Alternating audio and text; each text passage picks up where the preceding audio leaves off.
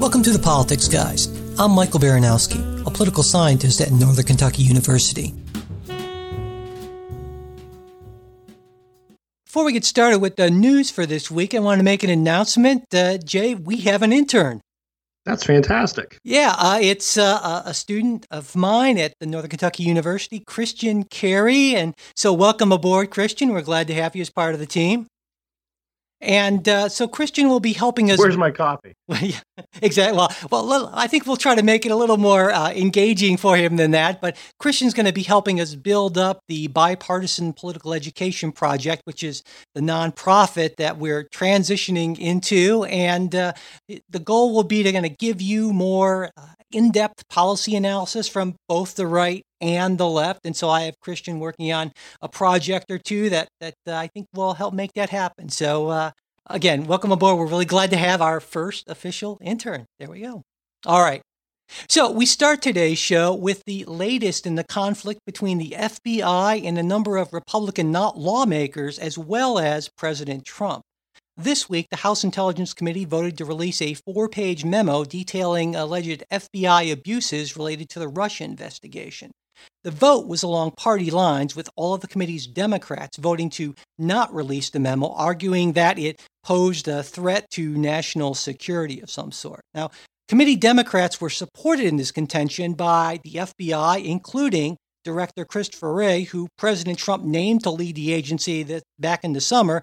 At the time, he called Wray a man of impeccable credentials who would serve his country as a fierce guardian of the law and model of integrity. I wonder if he still thinks that. Anyway. As you point out, Trump's been wrong before. There you go. Well, now Democrats on the committee prepared their own rebuttal report, which the committee voted to not release, and this again was in a party line vote. Now, Democrats claim that this was done to silence any criticism, while Republicans say that the Democrats' report, which reportedly is over twice as long as majority report, would have revealed sensitive information. Now, as everyone knows, the memo was released on Friday. I read it, and honestly, I was pretty underwhelmed after all that buildup.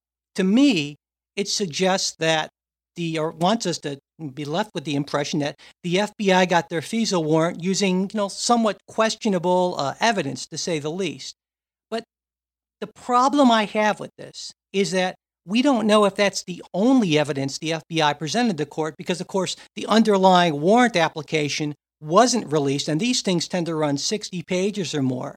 And the FBI, of course, can't officially comment on this because any other material aside from what's in the memo was classified. And of course, the Democratic minority's rebuttal memo wasn't authorized for release. But on the other hand, it makes me question the FBI, the Justice Department, and others who claim that this would be somehow damaging to national security. I have no problem with the argument that it's cherry-picking facts and potentially misleading, and that's something that Representative Schiff, who's the ranking minority member on the committee, is arguing. And I should also mention that after the memo was released, Schiff posted a lengthy commentary on it, which he is on Twitter and various other places, and said he'd be calling for a vote to release the Democratic rebuttal on Monday, February 5th, and I certainly hope that comes out. Just so I've got this straight. The Republican memo, which is 4 pages and which has been made public, and which went through a scrubbing process, we should add, before it was made public. The Democrats are overly concerned and were vehement that memo should not be released because it would endanger national security. Whereas now the Democratic memo, which is allegedly is what we understand to be twice as long, much more detailed, must be released, but will not endanger any sort of national security. Just laying that's where the playing field is right now. Let me respond to that, because I think it's partially true. My understanding is that there are 2 arguments that are being made by the Democrats. One of them I think is very questionable, and the other one I think is less questionable.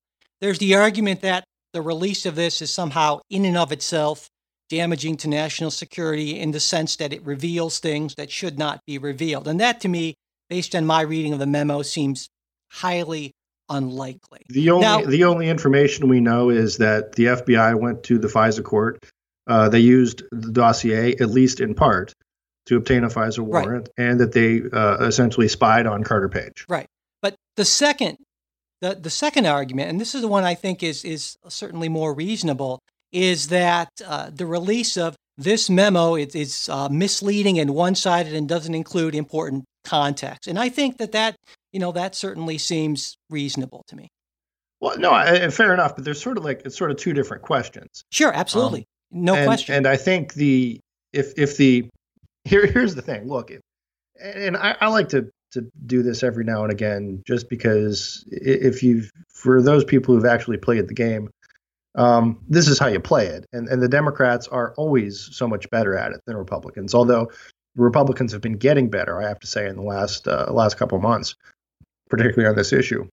But if I'm a Democratic lawmaker, what I put in the memo, I write my memo, which rebuts all these points. And I do add all the national security stuff that makes it impossible to release.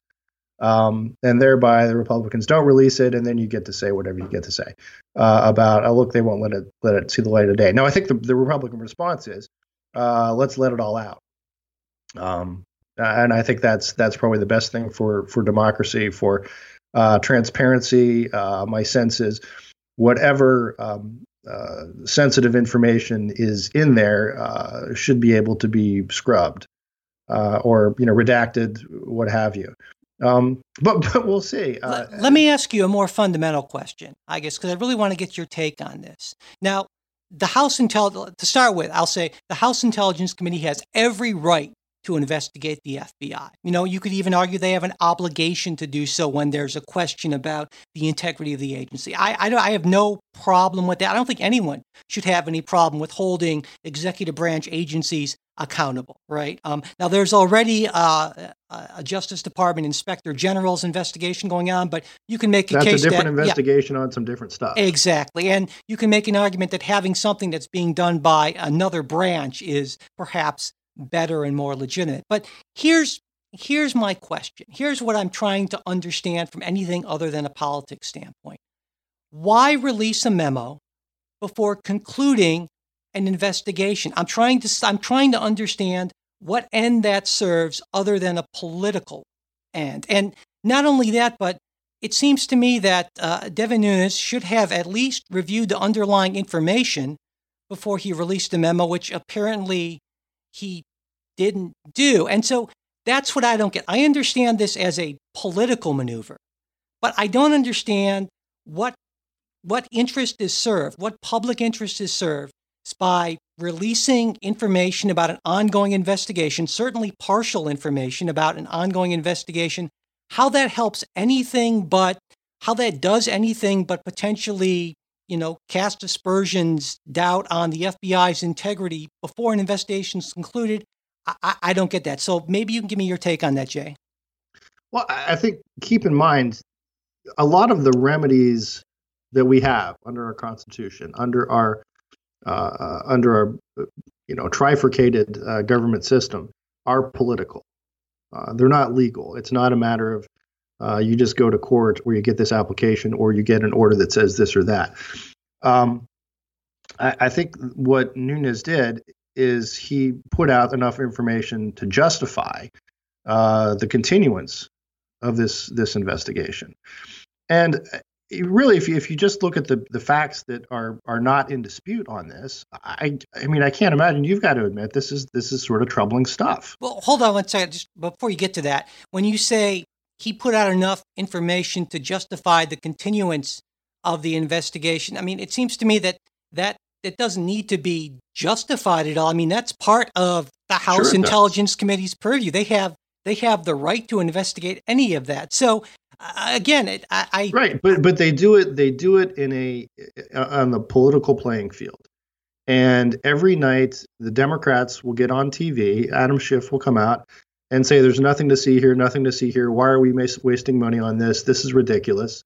The mainstream media will tend to repeat that. Nothing to see here, nothing to see here. It's all just a distraction from the real collusion and so forth. So no, I think if he wants to keep investigating, he's got to push back. He has to, or else he'll be and stopped. he is. I mean, who's gonna stop him? I mean, that. See, I really know. We've talked about this. The people, no, like the people who will stop him, would be, let's put it this way: if the Democrats were to take control of the House next year, where do you think this investigation goes? Oh, I think it goes exactly the same way that the House investigation of the Trump-Russia thing goes. It becomes just a complete. I won't say a complete farce, but certainly it becomes, it very much changes in terms of the Adam vigor. Schiff becomes committee, exactly. becomes chairman of the committee, right. This goes away entirely. It's going to be a campaign issue. The Democrats will campaign on this. This was all a just a distraction. So I think it's politically important to show, look, this is something that's going on, and the idea is if Democrats just stonewall long enough, wait out the election, and win back the House, well, this all goes away. So I think this is the kind of thing where it's important to get an update. And this is again, we're talking about some facts that are not in dispute, about questions that have been asked for well over a year now, but that are also taken very much out of context. I'm not sure how is it taken out of context if this was I believe McCabe's testimony before the committee. It's verbatim testimony that he said there wouldn't have been a FISA warrant without the dossier. Right. I'm not right. I'm not his context. Right. I am not questioning. I'm not saying that the Republicans are manufacturing facts. I'm not saying that. But what I'm saying is that to understand if or whether or not that this warrant was a legitimate thing, or whether it was based on evidence that was far too flimsy, the only way to really determine that is to have the same information in front of us that the FISA court had, and we of course don't have that. And this is what really burns me up about this: not just this investigation, but the Mueller investigation as well. And I think that the leaks from that have been unconscionable. So I'm not arguing this as a partisan issue at this point. What I'm saying is that the media whips everyone into a frenzy about these little tidbits of whether it's leaked information or declassified information, clearly set out to serve a political end. You have innuendo, partial truth, cherry-picked facts, and my view let me just finish. My view from the beginning has been, let's wait for these investigations to run their course. Let's take a look at the complete evidence that we have access to, and then let's reach some conclusion. I do not have a predetermined conclusion about this. I'm willing to go where the facts as they're presented to me lead me. And so if the full set of facts suggest to me that the FBI is biased and incompetent at the highest levels, well then that's a problem, certainly, and I would accept that. And I think that that's what all of us should be willing to do. And I agree with Senator McCain, who in his statement just yesterday said, our nation's elected officials, including the president, must stop looking at this investigation through the warped lens of politics and manufacturing partisan sideshows. If we continue to undermine our own rule of law, we are doing Putin's job for him. Absolutely right, in my view. Oh my gosh, the always helpful John McCain. Here's the thing, though. Let's wait it out till the investigation is complete. That's sort of like saying, to use a football metaphor, there's a minute and a half left on the clock, and the other team has the ball and they're up by 7. Would your plan be to vigorously try to get that ball back, or they will try to wait and run out the clock? And that's the Democrat plan, is to wait and run out the clock so that this investigation is never concluded, doesn't see the light of day, or is concluded under the auspices of Adam Schiff, who will say, oh, see, nothing to see there. It's all classified, never goes away. And I think this is really important for people to understand that what we have here is we have evidence, and again, it's not contradicted evidence. I mean, if someone wants to say, oh, it's cherry picked or there's other facts, okay, then I would agree those facts should be out there. what it shows was you had a third party paid by the Democratic National Committee who received. Well, let me back up. You had a warrant issued, and again, this is from the direct testimony of. And again, if it's McCabe, if it's Rosenstein instead of McCabe, I apologize to whomever. But from their testimony to the committee, to the both of them, both sides of the committee, if not for the dossier, the warrant would not have been issued. So that makes it, that sort of takes whatever the other evidence is out there, that makes it a little less relevant, if not entirely irrelevant. I disagree because that's certainly one statement from one person, but that's not the person. Wait, hold on. That's the person who went to get the warrant. But that's not the person who made the decision on the warrant. So, do we know if that's my point is, and so in one sense, you and I agree. This way, the FBI would not have felt that it had enough evidence to go to the court without the warrant, or without the maybe dossier. not. That's I need to see that to make that conclusion. But I understand your point.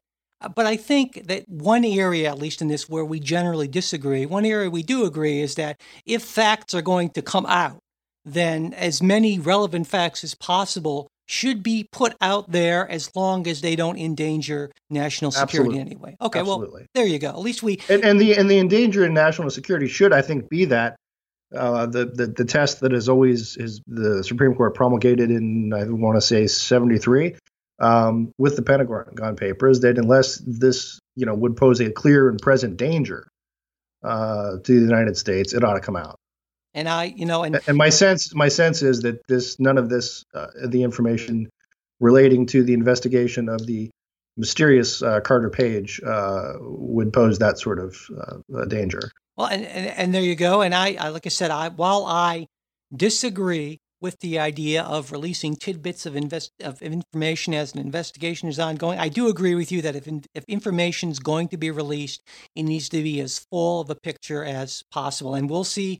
We'll certainly see what happens next week with the Democrats' rebuttal memo. And yeah, I have to push just one little last question for you, though. I mean, aren't you troubled? I mean, hypothetically, if this is true, and again, the facts that we've seen are not contradicted, there may be perhaps additional facts or spin to go with them, but that a FISA warrant to spy on an American citizen was granted and used and renewed multiple times based on evidence that is at best sort of like third-hand hearsay from a foreign government. Yeah, let me paid for by political opponents. Sure, let me say unequivocally, okay, Jay, if that is the fundamental basis of that FISA warrant, I think that is a serious problem. I think that casts a very negative light on both the FISA court and the FBI, and I would have some grave reservations. To me,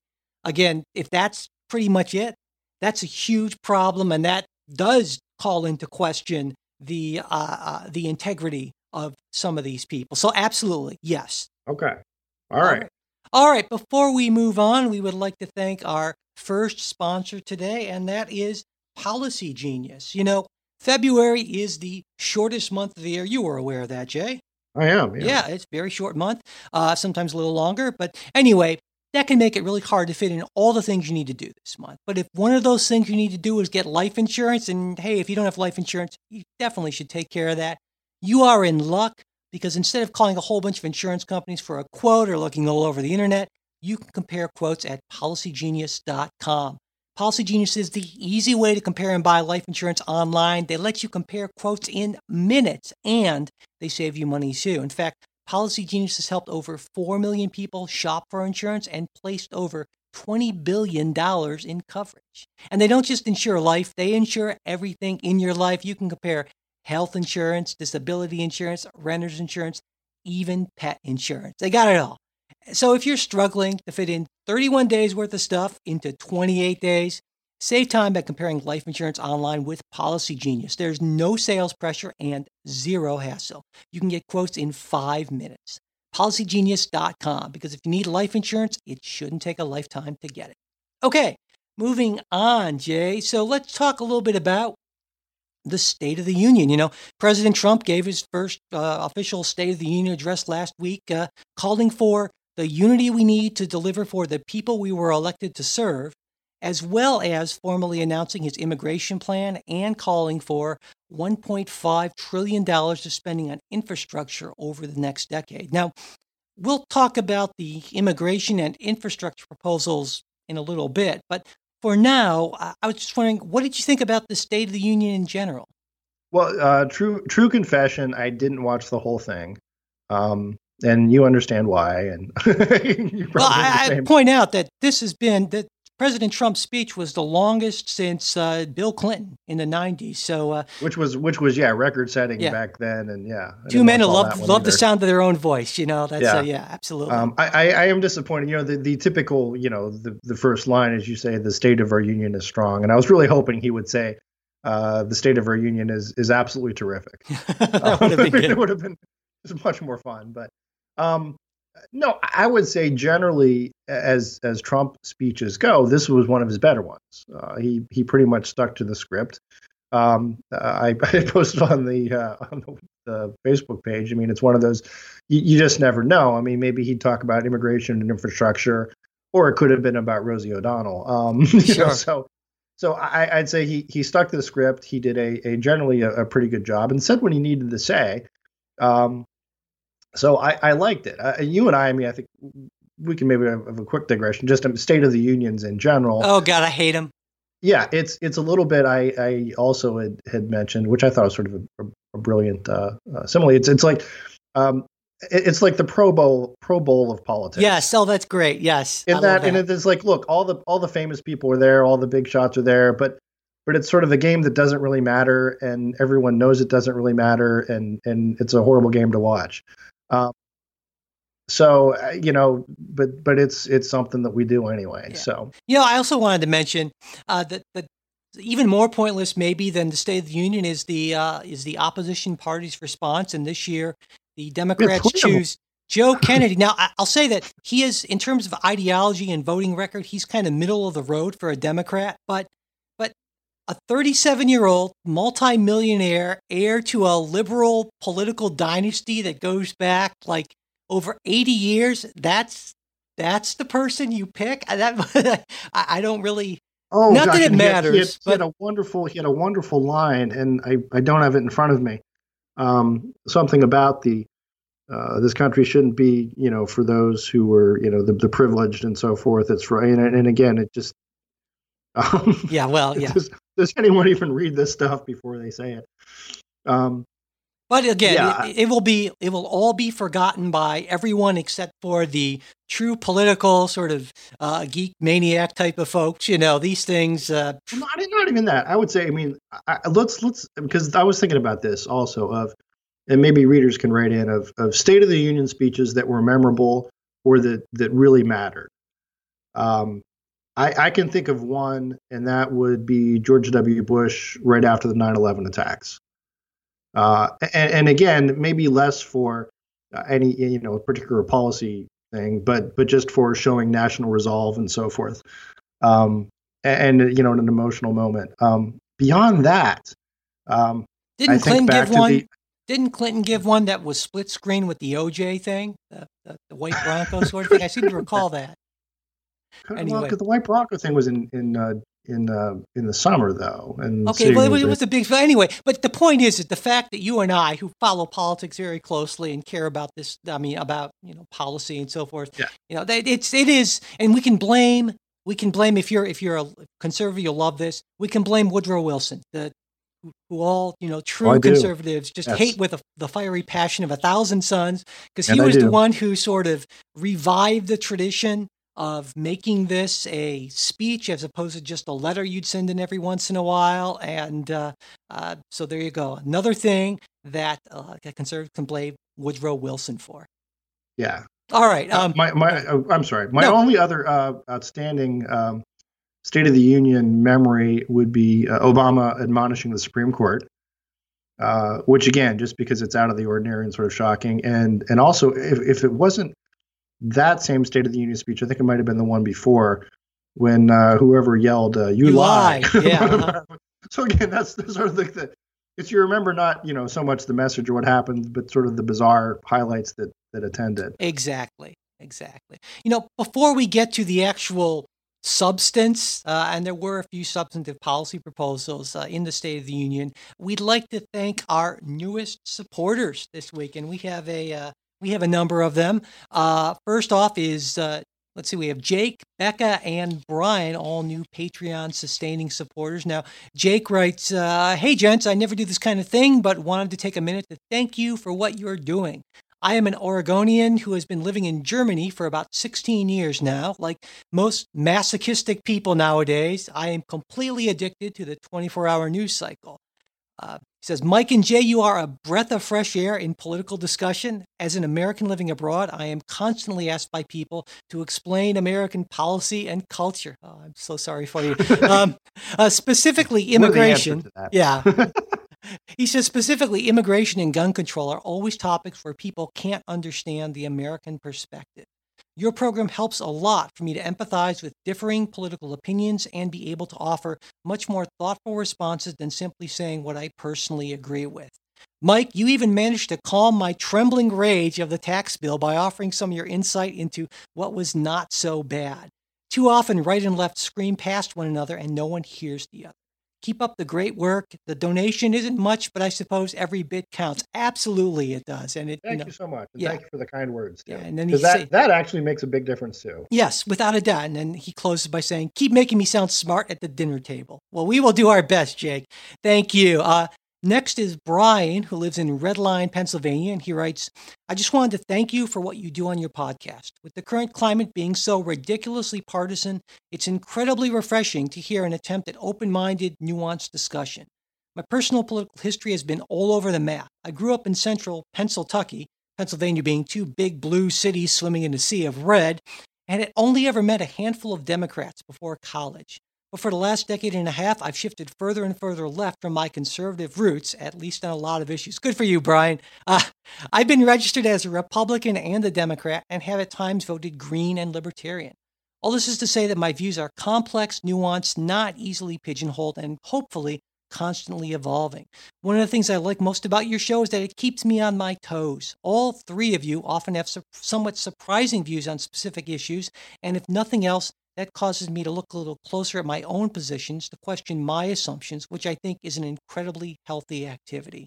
And in the current partisan climate, it's amazing that you guys can hold such disparate beliefs and yet still hold a civil and productive conversation with each other where you sincerely try and understand each other's positions. We need more of this in general, and so I'm proud to support your podcast through Patreon.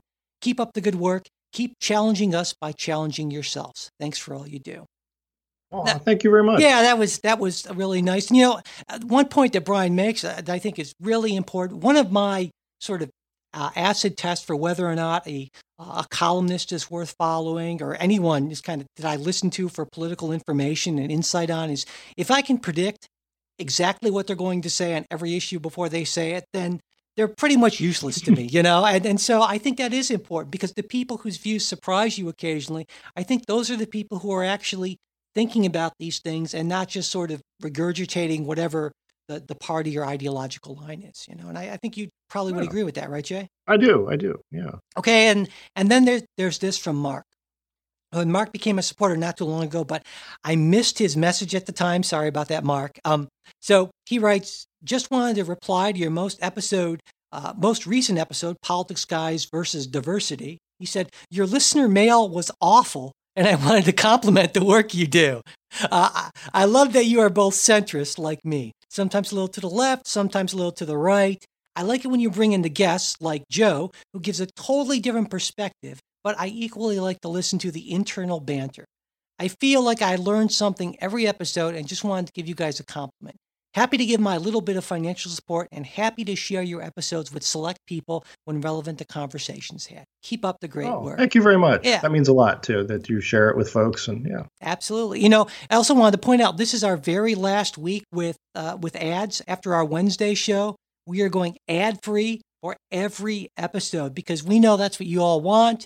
And but that means, of course, your support is what will really keep us going. And so if you'd like to join, let me see if I get everyone's name here. Jake, Becca, Brian, Mark, and our other great Politics Guy supporters, you can go to politicsguides.com and click on either the Patreon or PayPal links. All right, moving on. So, one of the things that President Trump talked about in his State of the Union address was immigration, right? And his immigration plan, we'd seen parts of this before come out, but just to kind of recap, it has 4 basic components. The first is a path to citizenship for not only the 700,000 or so current Dreamers, but also people who qualify for the program but aren't currently part of it. And that's a total that comes out to around 1.8 million. The second part is tougher border security, including $25 billion for border wall expansion. Third is an end to the diversity visa lottery. And fourth is a major reworking of the family reunification visa program, which Republicans prefer to call the chain migration program.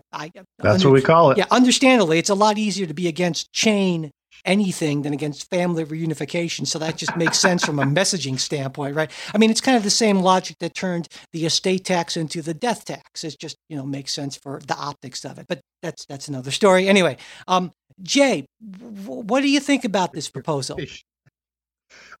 Look, I generally, I think this is a good starting point, and I think it lays out the potential compromise.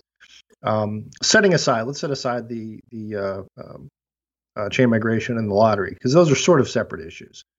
But the 2 bigger pieces, the Dreamers and border security, I mean, I think there's a deal in the making there, right? And I think it's an easy deal for Republicans, and it's a tougher pill to swallow for Democrats. So I think you did good laying that out there.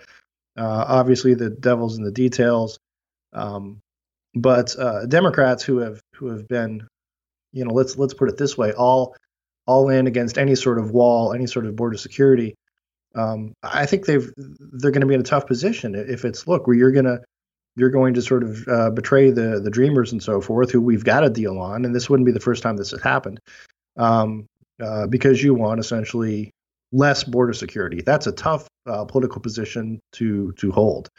On the lottery migration, I'm sort of a mixed mind on that. I'm not sure where I come down, so I don't know if that qualifies me as to sort of the you didn't see where I was coming from that, because I'm not sure I know where I'm coming from, because I've read things on both sides. On the one hand, the idea that our immigration system is based in part on just sort of a randomness of we want so many from this country, so many people from this country, and let's literally have a lottery to see who comes over. That seems to me to be sort of a irrational way to run an immigration policy.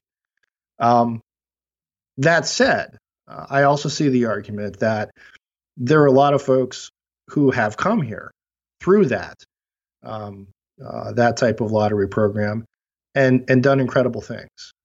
So, I guess I'm troubled by now, would those people have not come here but for that lottery program, and would there be a better way to get them in? And I don't know, because in a lot of cases, the folks who came here were not. Didn't have any particular skills or accomplishments, or were Norwegian or anything like that might somehow distinguish them. But yet they prospered, and to the benefit of themselves, their families, and the rest of the country. So that's where I am on that. And I think that's a tougher question. Yeah, I agree with you. The first thing you were talking about in terms of the politics of it, I think you're right. For one thing, I think the Republicans who put this plan together, whoever in President Trump's administration did this, I'm assuming he didn't, sit down with a bunch of number 2 pencils and a piece of paper.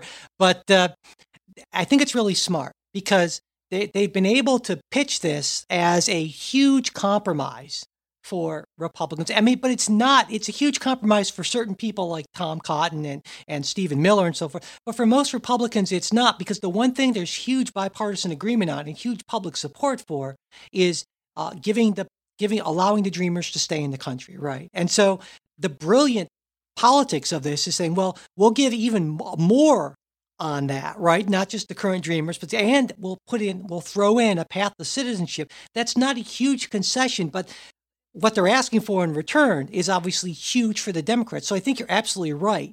It puts the Democrats in a difficult position. But then you throw in those other two things that aren't really related as much, as you pointed out, the family reunification program and the diversity lottery. Chain migration. Yeah. And I think that is going to make it a lot harder to come up with a deal. Certainly I can understand why Democrats just want a clean vote on the Dreamers. They're not going to get that, right? I think that's fairly safe to say.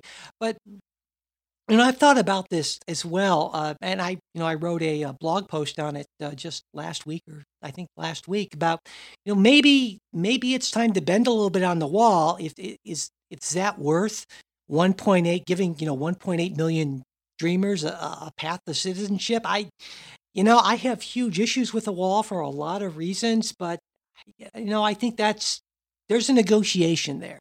Now, when you get into I also think, and this maybe is where I will sound like people wouldn't have necessarily expected this, I think there maybe is some wiggle room on the family reunification visa program. I think making it like right now President Trump made it sound like basically if you have a fourth cousin or something like that, you can bring that person on his program. That's just not true. It's, it's spouses and siblings essentially. But the thing is, obviously you can kind of see how the chain, as you will, forms from that. But making it spouses and minor children, I think that I can sort of see that as. I think that's an easy sell. So again, this isn't like this crazy radical type of thing, at least from my perspective. The only part of it that I have some issues with is the diversity visa lottery, because like you, I think, diversity can be a very good thing, and having that kind of element in there of bringing people in, not necessarily because it's economically useful. And, this gets into what's the purpose of immigration. Why do we let people in? If we just do it because we're looking to specifically improve our economic performance, well, we have one kind of a program. But that's not historically been what America's all about. I mean, historically, it's, there have been big times when we haven't had this, but, you can make a case for a much more open immigration. In fact, Trey did that on a Facebook post. Trey actually suggested, well, let's just open the doors to pretty much everyone except for people that, are carrying their, ISIS cards, essentially. Yeah, and, that's a bad idea. Sorry, Trey. Yeah, I wouldn't go as far as Trey, but I think, I can understand what he's getting at kind of fundamentally there. And I think it would be interesting. One listener posted on Facebook, said, we need to talk about immigration in a broader context, like the distinction between legal and illegal. If there are caps, what those caps should be at, what kind of selection criteria we should have. And that's a longer conversation. I think certainly we haven't heard the end of this. We might want to do an entire show on that. I think that would be really interesting. Well, I guess, if you think about the diversity lottery, again, to me, that's the problem for me is if you're looking for people who really want to come here and for people who bring certain skills, I'm not sure what the national interest is in saying, okay, we have diversity and representation from this many particular countries. I understand there's sort of a good feeling, warm and fuzzy thing, but Trump made the statement and he was much maligned for it. But he said, "Do we really need more Haitians?" And setting aside Haitians, this isn't a rap on them or anyone else. But is that sort of how our national policy ought to be run? Of people sitting around in Washington saying, "Well, you know what? We need more of this and less of this, and more of these people and less of these people from these countries and those countries." And to me, it comes up, well, why? So. We have typically welcomed, particularly those who come here from, back in the day, the communist world, the second world, and there was part of our immigration program that's separate, that's allowed for refugees and people fleeing political oppression. And to me, that part is still important. And that's separate and apart from the diversity lottery. But I guess I'm still, I think diversity is valuable to have. But I guess my question is, do we get there naturally by selecting, people and skill sets as opposed to X number of people from this country or that country? I think it's absolutely an important question. So maybe we'll do an entire show on that, or a bigger segment. I think that might be worthwhile. But before we move on and talk about infrastructure, we want to thank our second sponsor for today, and that is SeatGeek. Buying tickets to sporting events or concerts can be a real hassle, but it doesn't have to be. SeatGeek is the smartest, easiest way to get tickets to every type of live event, whether you're searching for, a last-minute deal, planning a big night out, or looking for a really nice gift. SeatGeek helps you find the best seats at the best prices. It's fully guaranteed. I've used the SeatGeek app myself a bunch of times, and it is by far the easiest way I found to shop for tickets. You can be anywhere, and just a few taps, boom, instantly find seats. In fact, just yesterday, I used SeatGeek to find great tickets for Jerry Seinfeld, who I've loved for, I'm old, decades, I guess it's at this point, it's God. Anyway, and best of all, Politics Guys listeners get $20 off their first SeatGeek purchase. That's right, $20 off. All you have to do is download the SeatGeek app and enter promo code PoliticsGuy today.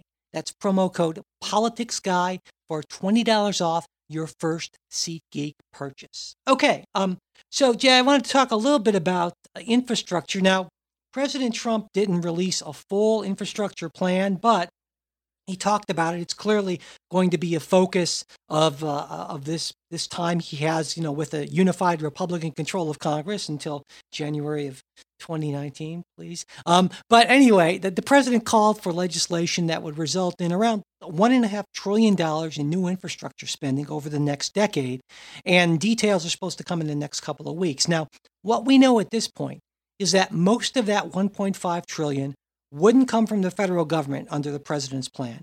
That calls for, we're told, around $200 billion in federal money, which will be used to encourage states and the private sector to come up with the rest. So in other words, the federal government's going to, under this plan, put up around, 13%.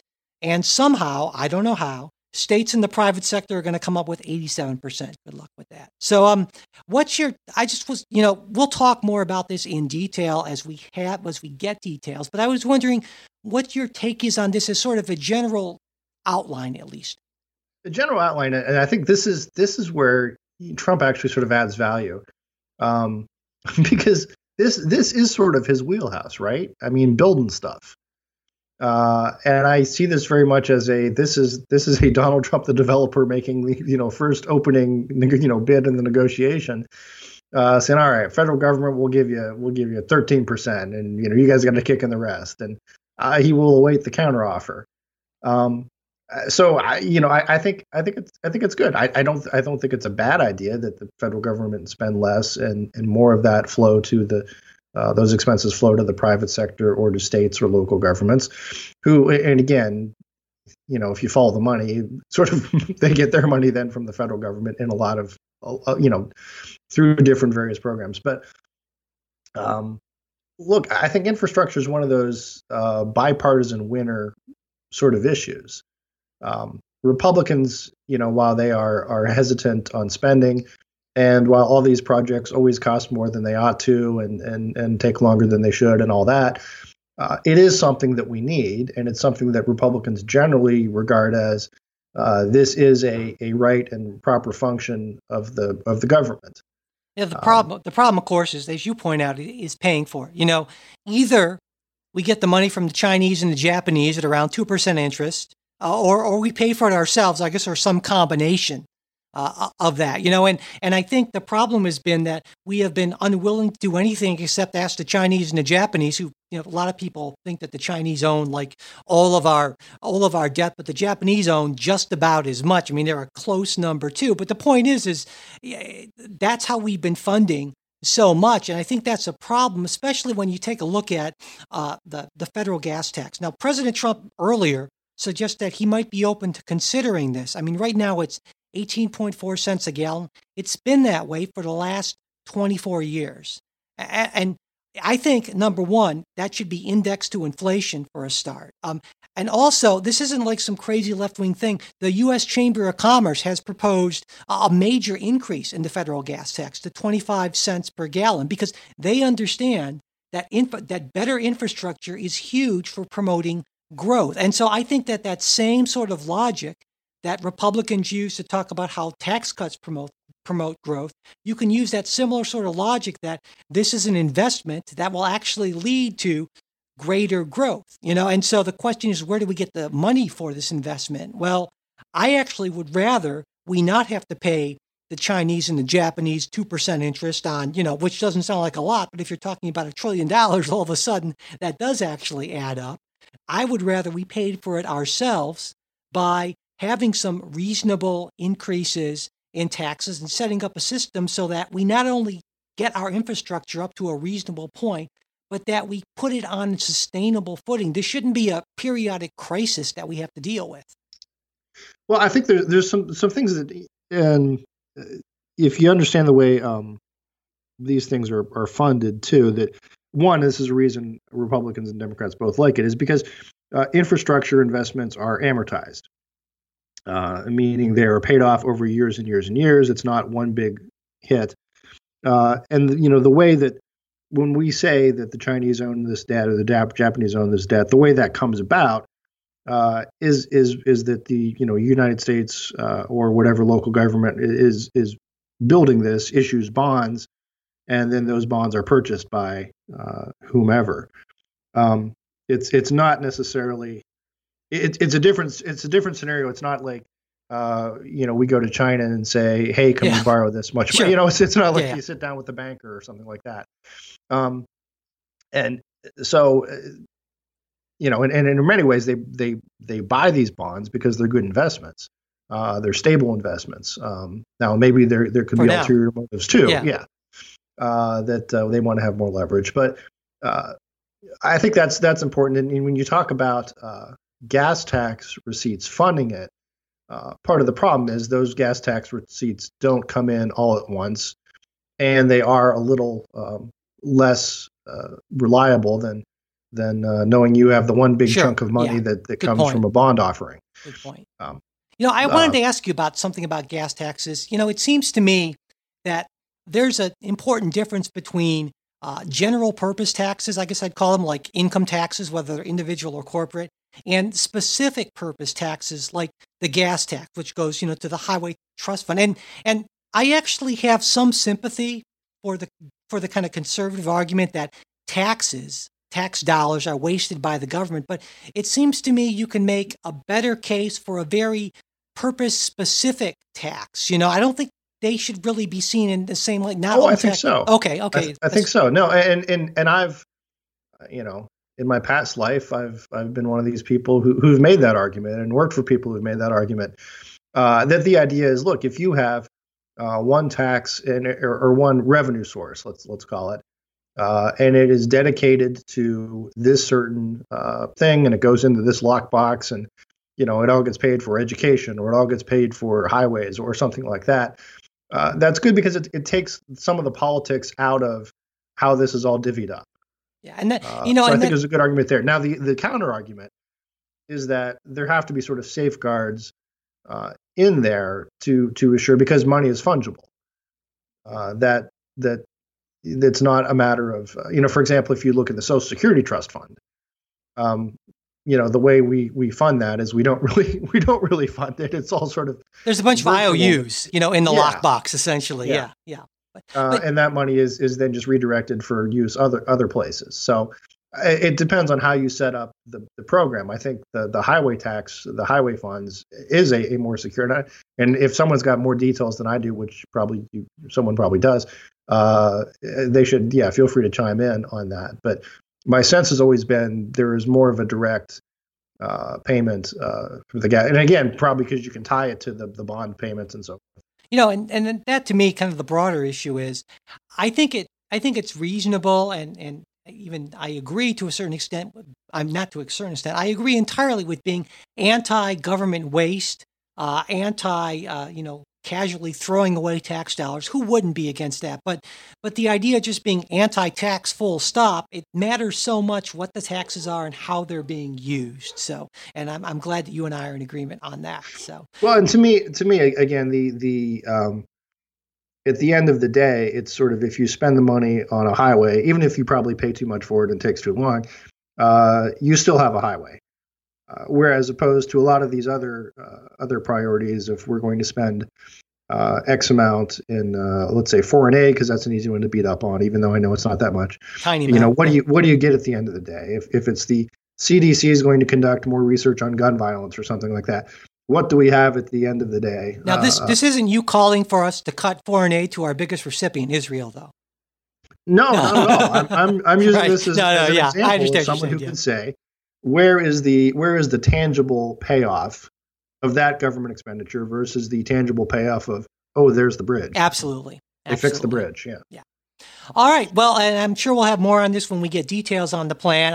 I'm a huge infrastructure sort of wonk sort of person, so I'm really looking forward to that. Anyway, so it is time for What We're Reading, where we step back, and talk a little bit about the more in-depth, sort of thoughtful things we're reading, listening to, watching, what have you. And so this week, I want to recommend something about, well, the State of the Union. There's an article called TV Gave Us the Modern State of the Union, Then It Killed It. And it kind of goes into some of the history of the State of the Union, kind of a staple thing for this time of year. I thought it was kind of an interesting read. Also, I should mention this week my blog post is college worth it? The case against education.